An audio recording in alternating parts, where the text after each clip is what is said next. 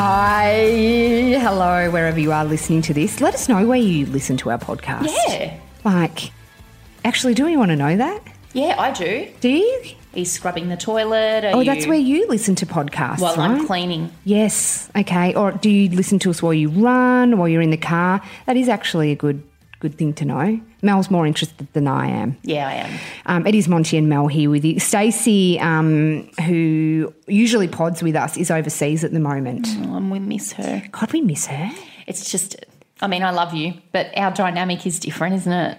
Yeah, but I Without think her. that it's good for us to have her not here as well. I know, because she's the pillar of strength. Yeah, she is. You and I have had a tough time personally while she's Yes. been away. The day she left, shit went down in both of our lives. And we were like, so normally on my way to work, I'll call, on the way to the radio station, I'll call Stacey. Have you noticed I've been calling you more? Yes. I'll continue though when she I'm gets happy. back. I'm happy. And then you just drop me like a hot potato. As soon as I get in there. Back. Oh, yeah. What's your name again? Melinda? Hey, thanks for listening in. So in all honesty, there are so many podcasts out there, so the fact that you listen tickles our bits pink.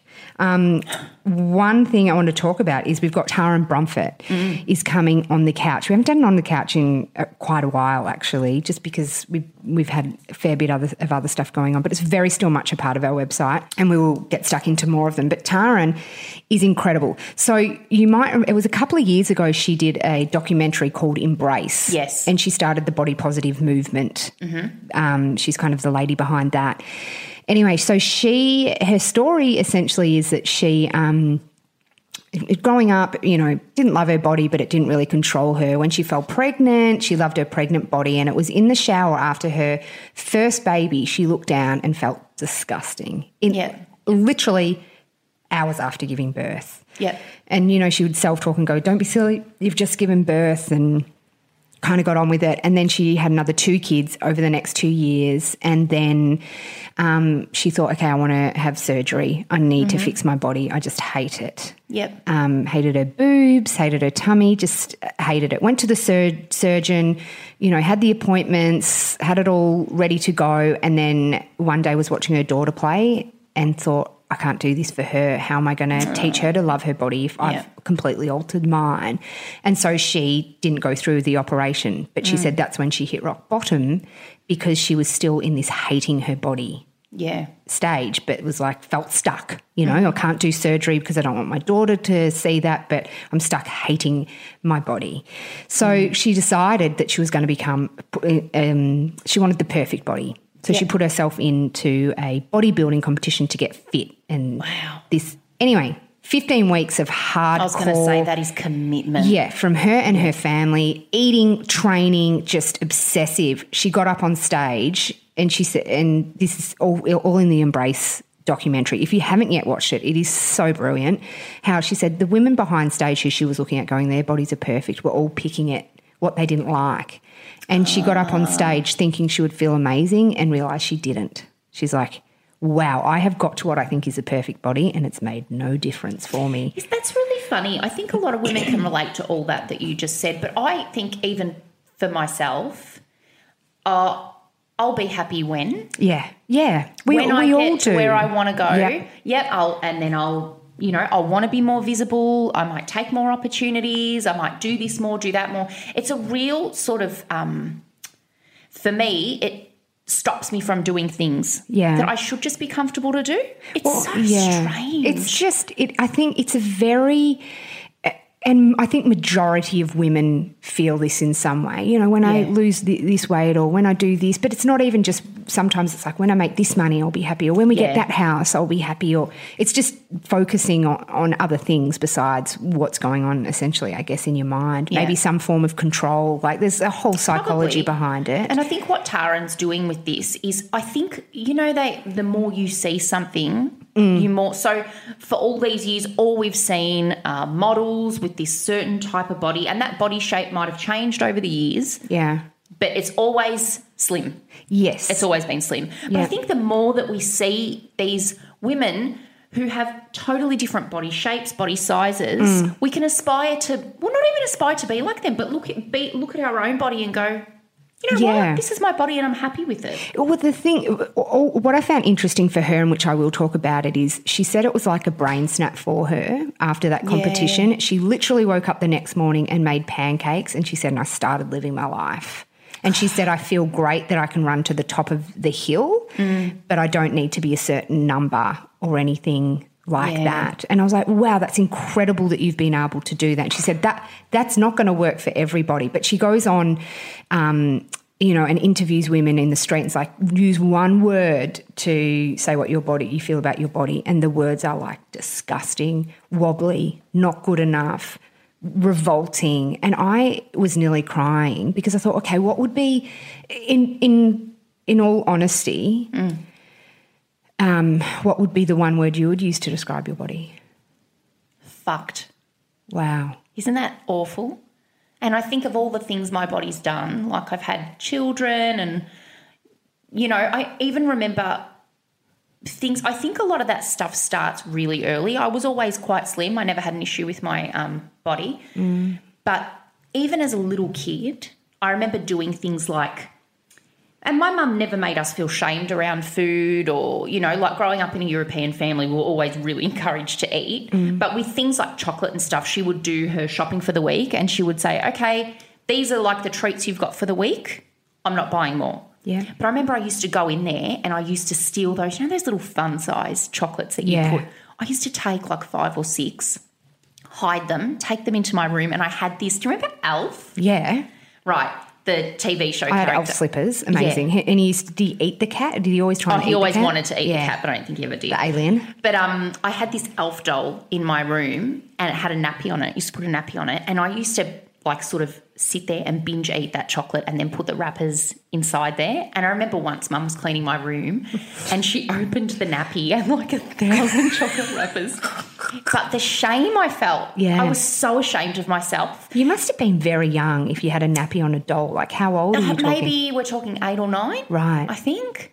But even way back then, I see it. The thing is, I always overate, but I didn't really put on a lot of weight. Now that I'm older, everything's slowed down. I'm still I'm still doing those old habits, but it's not falling away like it used to. So this has been for a few years now, but I'm very uncomfortable in my body. And I feel like we even talked before about sometimes I'm even funny eating in public because I feel like people are looking at me thinking, oh, well, what do you expect if you're going to eat like that? Yeah. Or whatever. It's awful. It's really awful. It is so, and because no matter how much any of us sit here and go, wow, because as you talk in my head, I'm like, that's so crazy. But I have my own things too, where you would look at me and go, oh my God, you're tiny. 100%. And Mel, you showed us a photo of you on your wedding day where you were tiny and you said, I remember even then not feeling ace. Even at my lowest, I always remember thinking, I need to get rid of a bit more there. I've never ever been happy or comfortable in my body, ever. God, it is such a waste of time though, isn't it? It is such a waste of time. And it's your worst nightmare that your kids will feel that way. Yeah, because I look back and think of literally the amount of time that I spent. I had an eating disorder for about 6 years where I would binge eat. Yeah. And what kicked it off, because I think, when did it really start? And Stacey, who we do show and tell with, moved to America, and she was doing a lacrosse scholarship over there. Yeah. I remember I used to run and I used to feel good being fit, but I didn't really consume myself with my body or fat or anything like that. But I remember I got shin splints and I couldn't run and I put on weight. Yeah. And so then I started to diet. And so when I went over to visit Stacey in America for like 3 months, and the food over there was very different than here. Obviously the size is very different, and Stacey was an athlete, so she'd eat and I'd eat, and I just got quite big for my own body, and that's when the dieting started, and that's when it all went downhill. And I was in a head fuck for 6 years. I would have purged if I could have. Like I would have been a bit what's it called? Bulimic. Yeah. Bulimic. I would have had that, but I physically couldn't vomit. So I'd stick my hands down my throat and couldn't get anything up. Well, I couldn't ever vomit either, but I would take laxatives. Yeah, I went through a stage of doing that too. And I'd be like, I would set out a day on the weekend and I'd be like, okay, I can eat like an animal on, say, Friday night. I'll take the laxative on Friday, like late. And then I knew I could spend all day shitting on Saturday. And I'd be like, all right, it's all out. It's awful because it robs you of just so much joy. Yeah, it's consuming over nothing. You just can't be happy. No, I know. And it's fucked. Then I remember, and Sam, my partner now, I reckon it started when I was about 19 and went to when I was about 24 or so. Yeah. So this binge eating would happen. And I remember Sam would be like, I'm going to go home tonight. And I'd be like, great. And I couldn't wait for him to leave because I would then go down to the milk bar. And I remember thinking, my milk bar lady must think I'm having the biggest party tonight. Yeah. Because I would buy everything and anything. Yeah. And then I would lay in my bed, but I would only ever binge at night. So then I would eat and then I could go to sleep. And I didn't have to sit in the horrendous feeling. How's the shame after? And then I would just be completely strict for the next however many days, and then I'd do it all again. And I vividly remember stopping after I'd visited my grandparents and driving home, and I pulled in to a 7-Eleven and bought all this food and drove home, and I called Sam on the way home, and I said, I need help. I can't do this anymore. I binge eat. I need help. And then I looked up, it's called RIPE. So if anyone out there has binge eating or bulimia problems, they don't do anorexics. Yeah. They don't deal with anorexia, but they do with, because binge eating is also not hugely considered as a main eating disorder, but it is. Yeah, I think it is too. It's like bulimia without the purging. Yeah. So it's almost fucked. You just got to sit in the rottenness of it. Yeah. And then I went and I did group therapy. I did group therapy, and I found a lady there, Fiona Sutherland, who is a dietitian. She's amazing. And I call her my angel because she saved my life. Not saved my life, but she changed my life. Yep. And kind of gave me freedom. And then I moved away to Albury to do my first breakfast radio gig. And I remember in that time, that's when it changed. I kind of had time to myself, and I didn't. But I still have to be very conscious of the food I eat. Like, I don't have total freedom now. I don't. There's foods that I know that are kind of danger to me. I know there's moods that it's kind of dangerous to me, but I know them, and I know.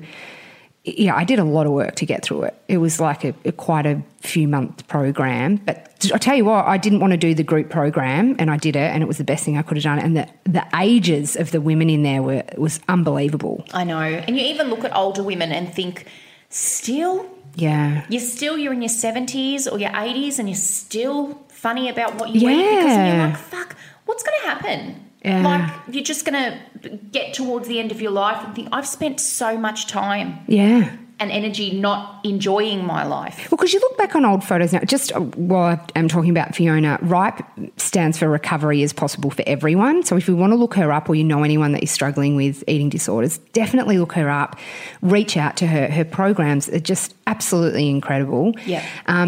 But what was I going to say? What were you saying? About getting older and... like because you look back on photos of when you were younger and you're like, oh my God, I look so good. And I remember I felt so terrible that day. I know. Yeah. I know. It's just something, and you and I especially, I think that we have it in us, like Stace, who we work with, has always been like, my body is strong. It lets me do this. It lets me walk. It lets me have babies. And we do need to, it's very hard to live in that every day, but it's such a waste of our time. It doesn't help saying it's a waste of our time either. It doesn't take that feeling away. Yeah. She's actually, Stacey's mindset around that is actually the pinnacle of where you'd want to be. Yeah. It's just not, and we see her weight fluctuate sometimes, and just never would she point that out. Never would she go, oh yeah, I'm like really quite tiny at the moment, or I'm bigger at the moment. It doesn't bother her. No, and isn't it funny how sometimes, I only know from myself, times where I had dropped a lot of weight or whatever, as soon as someone says to me, I remember I got very, very thin at one point, still unhappy, but I remember people were saying to me, you've got to stop losing weight, you've gone too far. I used to thrive off that. Anyone who ever said, oh my God, you're getting too thin, I would get like such an endorphin hit or dopamine hit or whatever. I was like, oh my God, yes, like I'm getting there. It is. It is a mental disorder. Yeah, it is. Yeah. Which just needs constant work, and if you've got it in you, it is something you have to manage all the time. Just to add to all the others. Oh my God, they don't want to be lonely. They need a friend. How funny! I feel like we've got so much other stuff here to talk about, but I feel like that we shouldn't. Like I feel like going on to something else after such a heavy conversation doesn't feel right today. Maybe it's good to just have different ones every now and then. I think so too.